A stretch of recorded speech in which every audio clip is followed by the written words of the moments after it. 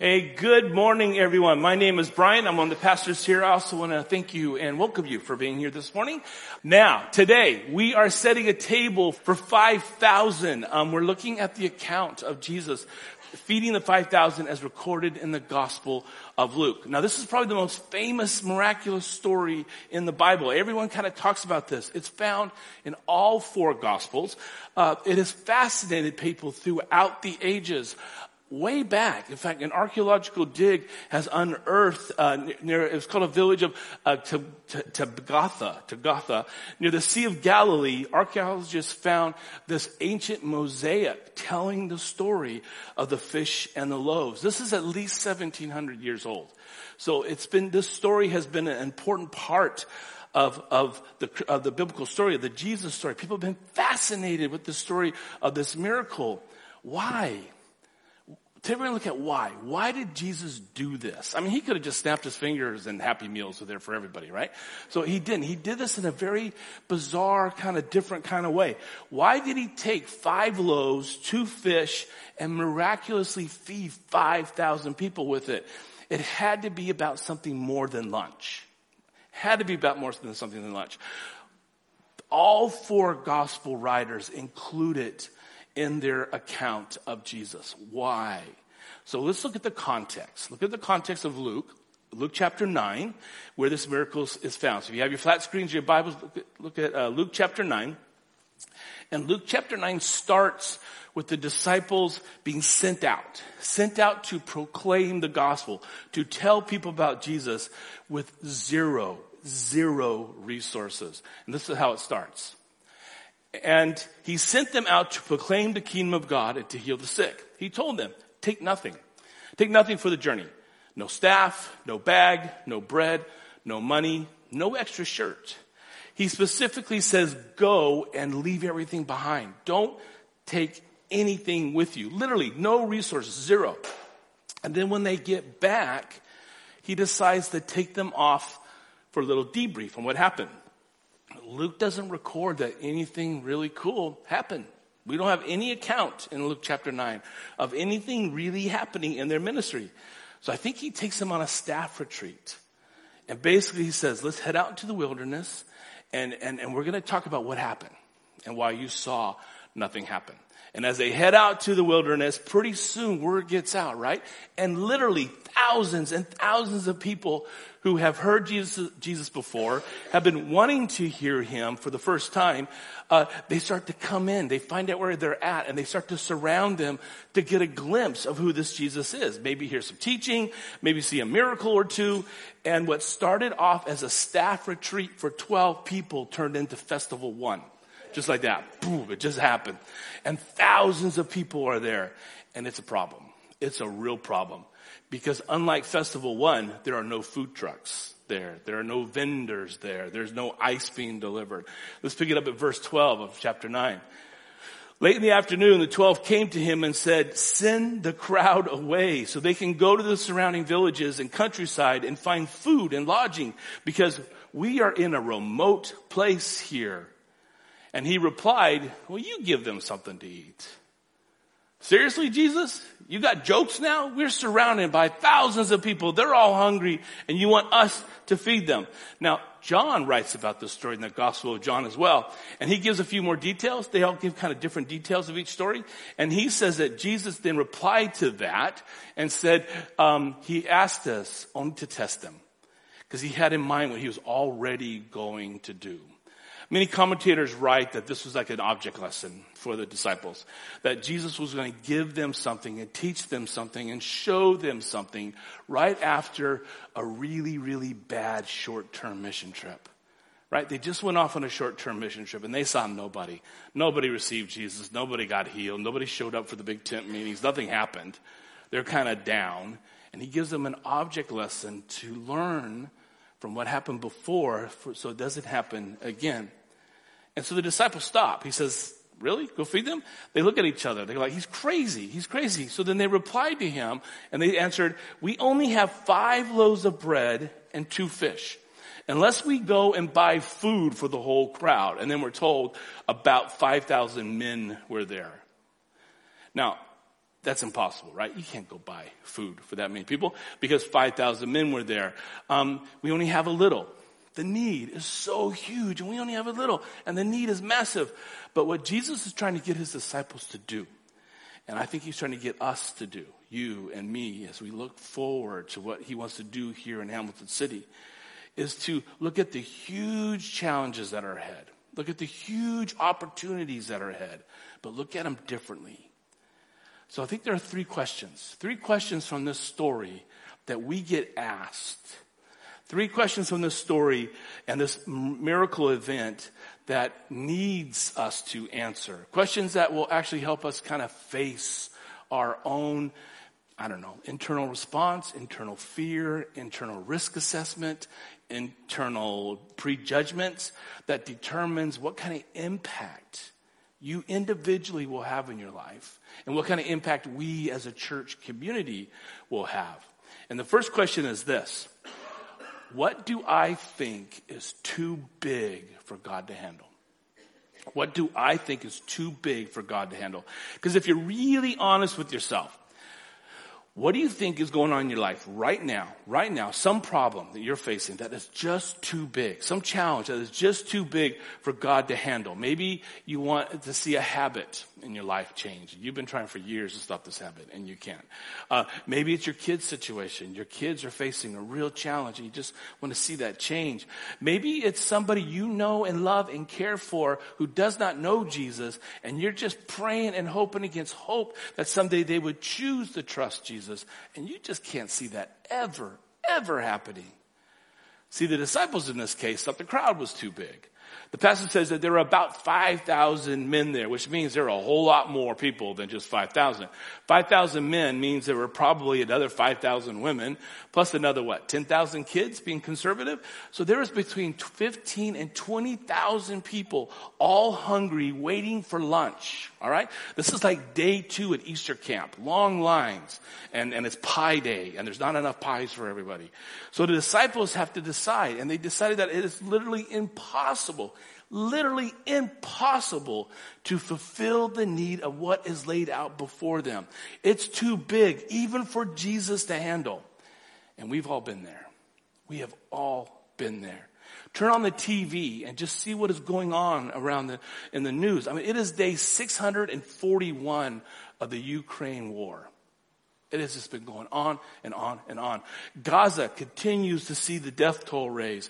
Read the local news and watch the local news channel, and you'll see gang violence is up, and homelessness is up, and cost of living is up, and we got a 3-way government. I mean, it's just all going to go crazy, right?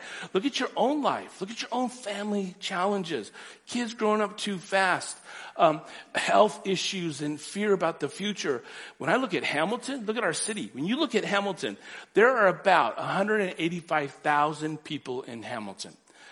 The new census that's about to come out in next year, they estimate that there are under 20,000 people in Hamilton that report being connected to any church at all. Therefore also connected to Jesus at all. 20,000 people out of 185,000 in this city. It is easy to say, why bother? It is so easy to say, it's too much. It's just too much. I'm not even going to try to do anything because it's just too big to even start. It's impossible to even scratch the surface. I am overwhelmed by the needs of this world, the needs of my family, especially when I compare the needs to my own resources, my own energy, my own bank account, my own stuff that I have to serve others, my time, my talent, my energy. You feel like there is nothing you can do to make a difference. I don't have what it takes to fix the situation. And that's the second question this passage highlights for us. And that is this: what do I think is too little for God to work with? Read that question again. What do I think is too little for God to work with? Now think about this a little bit. Maybe it's you. Maybe you think you are the weakest link in this change. Maybe it's your own time, your own talents, your own abilities that just frustrate you. You have a vision, you have a dream, and you feel like you just can't pull it off. There's not enough time. There's not enough money. There's not enough energy. There's not enough talent. There's not enough hope in the world. I like to do it, but I'm just not enough. And there's a reason why you feel that way. Because you're right.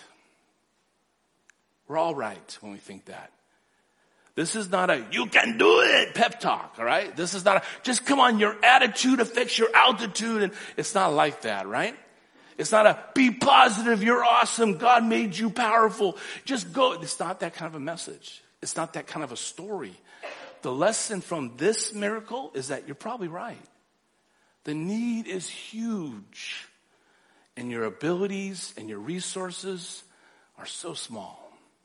The need of Hamilton City is huge. And HCBC, we're just so small. See, the lesson here that we're going to look at is that you just got to start with what you have. And then watch what God does.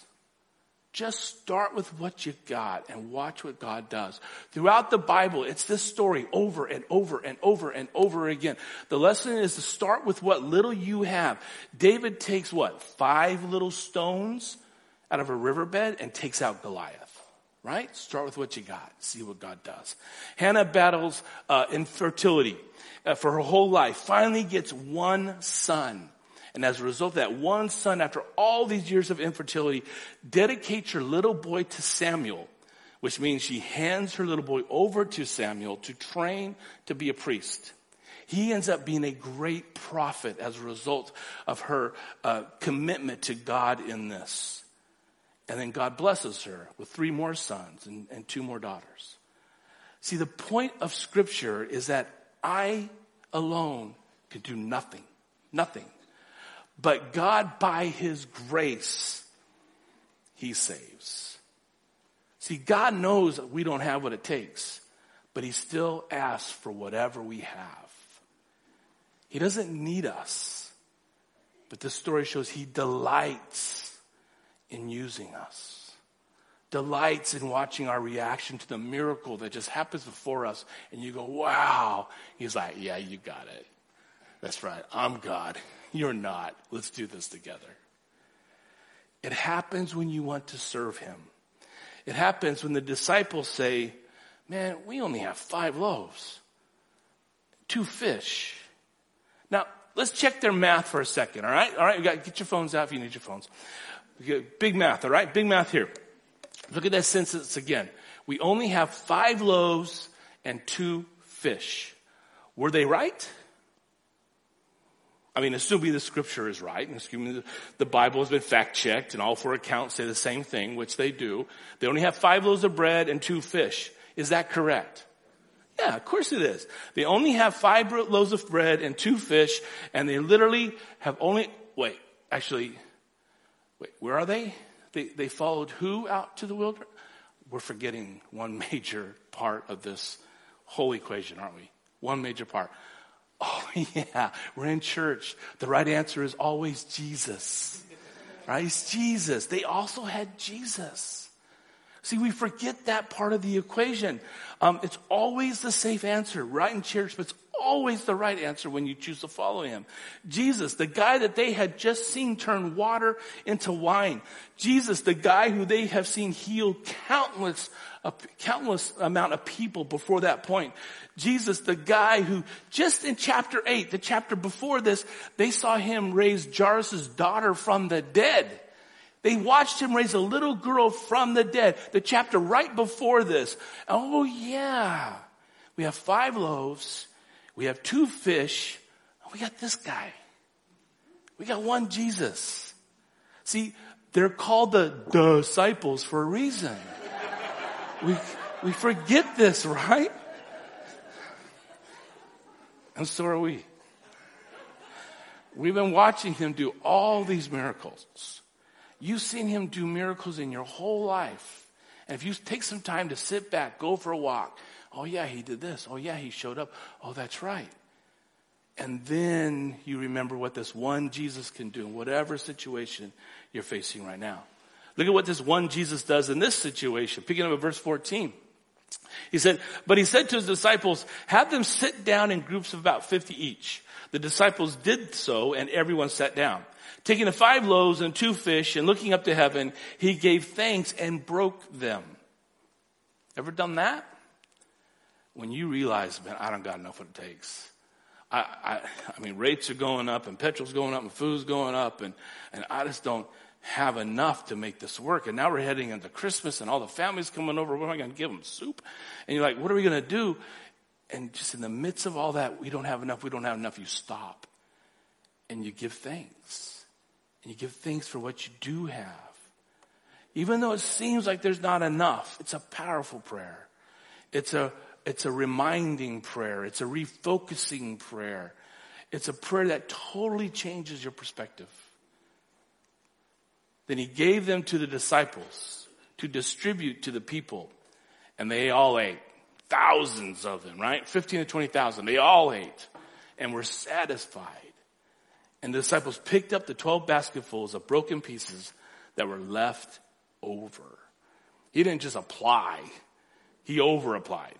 He abundantly supplied, right? He doesn't just save our life. He saves our life for all of eternity. He does everything bigger than what we think.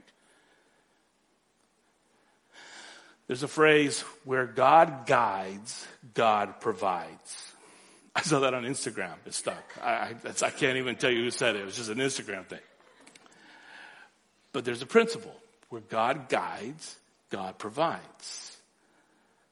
And by the way, heading into 2024, our focus next year, 2024, is going to be, we're going to figure out what we're here for. That's what 2024 is all about next year. That how is God guiding us? And it's going to be a fun year. We're going to go on city walks. I'm going to ask you to attend Hamilton City festivals and art events and markets and have meals with each other and meals with your neighbors and have kind of mission uncovering conversations. 2024 is going to be a lot of fun. Very different next year for us. Very different. Because we're going to uncover what he has us here for. Because where God guides, God provides. The miracle story here shows us that Jesus takes what we give and he multiplies it. And when you believe that, you have the confidence to step out into a new situation and go forward. When you believe that, you have the courage to live into that and see amazing things happen. God turns our little lunch into a catered banquet for everybody. Usually for the sake of everybody else. But you never know that unless you first take that first step. I got 5 loaves. I got 2 fish. Back in the days when I was teaching at Cary Baptist College, a group of us, 12 of us, 15 of us, started a little group called Tableside. It was a little missional church, a little home church. And that little home church decided, look, the needs around us are massive. And where we were living, there was crime everywhere and tagging everywhere. And the downtown village that we lived near in Auckland was just a mess. It was just falling apart in a mess. And all the time you meet with people and you catch up with people, it's always a complaint, right? You make friends in New Zealand by complaining together. And so it's just always complaints, right? And it's like, oh man, have you seen the news today? Oh yeah, another store got broken into. And we finally said, we ought to just do something. Let's just do something. So we started talking about that. It was all kind of whining together. And then we started reading some scripture and then realized, actually God's probably asking us to do something because we paid attention to it. And we know there's a problem. And so this little group started to read scripture together and started to consider ideas. We started pulling our little bit of resources. And we got to the point where if we heard a story of somebody in need, our answer was always yes. And then, well, how much can we do? It was never, we could fix the whole thing. But if anyone asked for any kind of help, we just said, yeah, we'll help. And then we just got to figure out how much can we help. We'll start with a little. And this little group grew to a church on a Sunday of about 70 people. Only met every other week. But the other 2 weeks we met, instead of doing church, we met in the community around a need that we found. It might have been a family whose daughter had just been diagnosed that without filtered kind of climate-controlled, locked-in homes, sealed homes, she was going to die. So we did a huge fundraiser, and we raised all the money to systematically seal off their house and put in filter heaters and air filters, all this kind of stuff so that she could live. Another guy who was a barber, and a hair salon guy in the local area. We found out that he was doing free haircuts for the elderly and doing free blue rinses and stuff. But we also found he was also our local drug dealer. And so he did both to kind of make ends meet. So we got involved. I started getting my hair cut there, started hearing his story, and we started talking about, he loved the fact that I was a religious man because he was a spiritual man, and he would astral project around the city to find out where his next drug deal was. And so we started talking stories, and we found out his business was tanking. So we coached him on his business. We totally did a full extreme makeover of his hair salon. And in this process, he's like, "What's up with you people? You like a cult?" We go, No. We love Jesus. Jesus loves you. This is how we do things. And over time, he trusted us. He became part of us. He gave his life to Jesus, and he started spreading the word to everybody. And this thing just took off. And all of a sudden, in our little area, crime went down. Tagging went down. The whole city village was refreshed, and we got different corporations coming getting help. I got asked by Auckland City Council to go in and meet with community workers and show them how do you rally up people around a cause in the community. And I said, well, you got to work at two groups that you're not used to working with. You got to work with churches because they care first, and then let them connect with other community groups, and you'll see what happens. We went from a group of 70 on a Sunday to every other weekend. We would have 300 to 500 people come together, make a difference. We start with a prayer. We have some food. We tell them we're tableside. We're part of this church, and this is why we do this. And slowly people started receiving Jesus as Lord and Savior. Start with what you got, 15 people, and just see what happens. I'm convinced, I know without a doubt that God is going to do some profound things through the people that are in this room right now. I have no question about it whatsoever. So I want to pose a final question. And I want you to ask yourself this. What will I do because I believe God will provide? What will I do? Look what happens in this event, in this miraculous event. As a result of this, moving forward to Luke chapter 10, we read that after this, after everyone was fed, after all this happened, the Lord appointed 72 others and sent them 2 by 2 ahead of him in every town and place where he was about to go. Luke writes that when they come back from this short-term mission field, they had great reports after this. As you continue to read chapter 10, you hear the amazing reports of what happened on this short-term mission trip as opposed to the one that happened the chapter before. You get the context of what's happening here? See, chapter 9 starts with Jesus sending them out on a short-term mission trip, and they come back, and there's nothing good to report because they all try to do everything on their own. And so Jesus does this object lesson. Give me your loaves, give me your fish, watch me multiply. And then he says, now let's try this again. Go back out again. And then just showing how that miracle of feeding is linked to the miracles they saw in chapter 10. We read in the next verse of chapter 10. And he told them, the harvest is plentiful, but the workers are few. Ask the Lord of the harvest, therefore, to send out workers into his harvest field. Now, I know what you're thinking. I know what's out there. This is just like this lunch story. It's a big task. It's enormous. I can't even deal with my own family, let alone the stuff that's going on around me. The resources are so small. And you're right. But Jesus says, remember what you learned. Ask the Lord of the harvest to send workers into the harvest field. You just start. You just start going. And as you go, ask the Lord to send more. Just start. Put your little piece into play. Give me your little loaves and your little fishy lunch. Watch me multiply it into a banquet. So how do we apply this? How do we live this out as HCBC? Before I give you an example, I want to highlight a couple principles. This is how I've always seen church life. And so I'm not the pastor that says, sign up, sign up, sign up, sign up. However, the last 3 Sundays I've been asking to sign up for stuff. I get that. But there's some principles about how do we get involved. And let me just highlight a few things.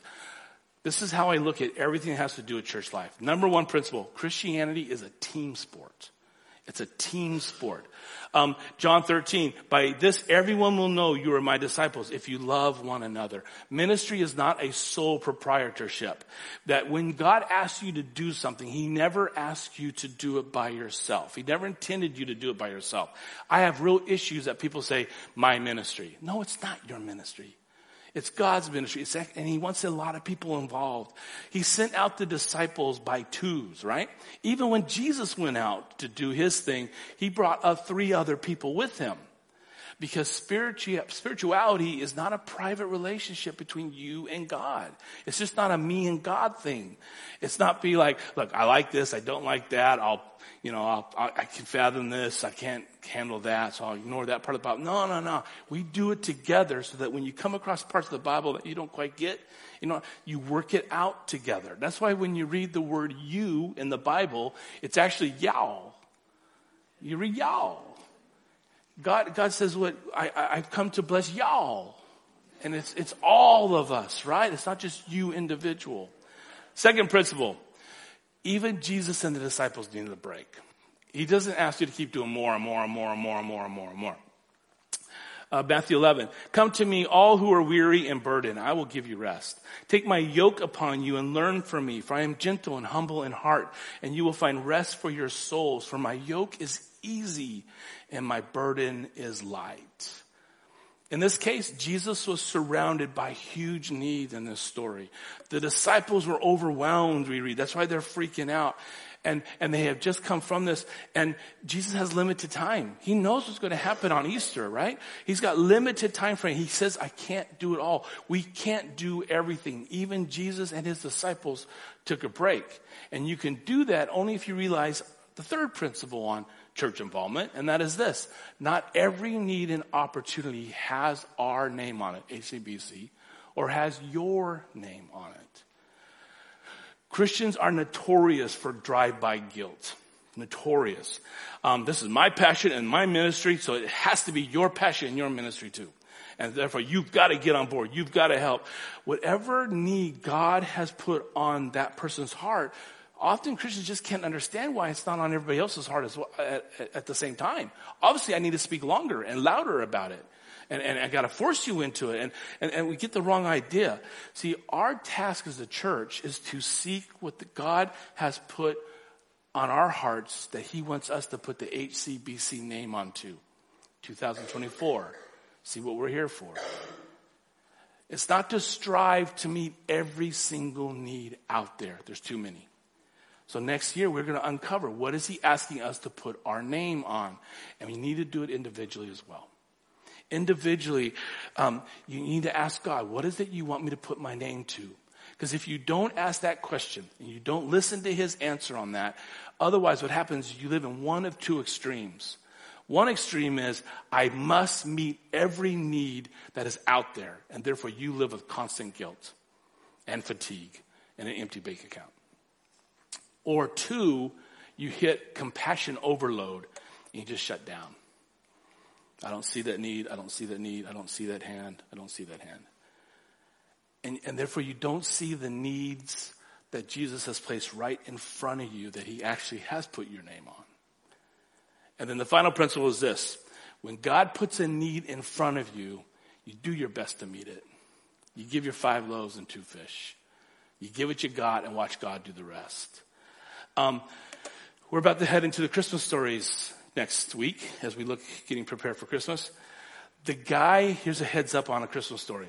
The guy who put no room in the inn sign up on that motel was not the hero of the Christmas story. Right? He could have been. He could have been the guy that this married couple comes here, they're about to have a baby, and she's like on the donkey or whatever she's doing. And it's like, he could have said, look, come on in here, take my room, just take my room. If he was smart, he could have done that. And then a couple years later, he could have put a sign up and he could have charged 5 times the amount for that room. Come stay in the room where Jesus was born. right? He messed up. He had missed a great business opportunity. But the guy who put no room in the inn was not the hero of the Christmas story. Mark 6 talks about how the Jesus and disciples, they come to this place to feed the 5,000 and they are exhausted. They're exhausted emotionally and physically. Jesus' cousin, John, had just had his head cut off. He is distraught emotionally. There's been no food, no sleep.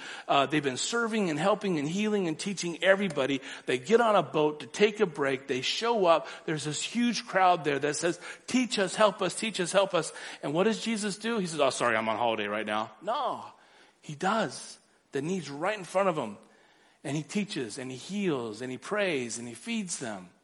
And then after that, they go to Papamoa and take a break.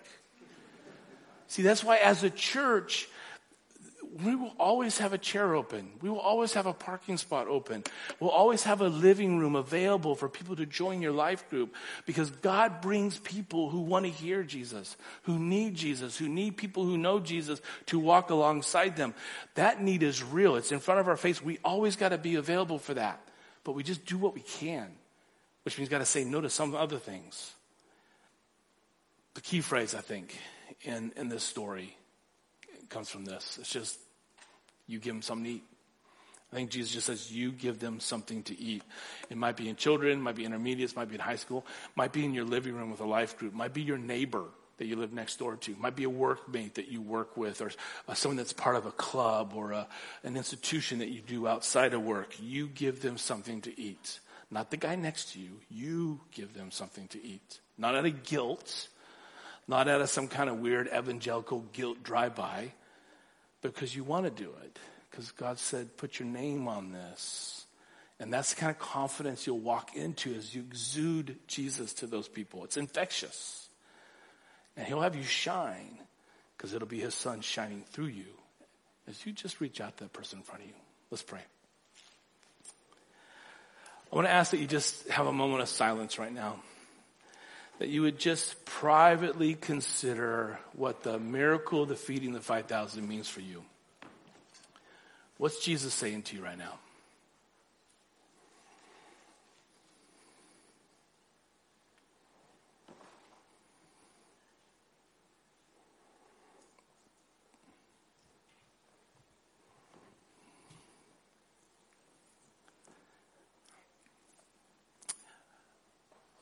I got to do this earlier as I was preparing this week, and I very clearly heard Jesus say, I'm enough. All those pastoral concerns you got, just give them to me. He created the world. He died on a cross for our sins. He rose again from the dead. He's here with us now. Whatever it is that feels too big for you to handle, give it to him. Whatever little bit of bread he's asking you to give to him to feed others with, give it to him. Lord Jesus, please just show how great you are in the midst of our weakness, in the midst of our need, because you are God and we are not. In your name, Jesus. Amen.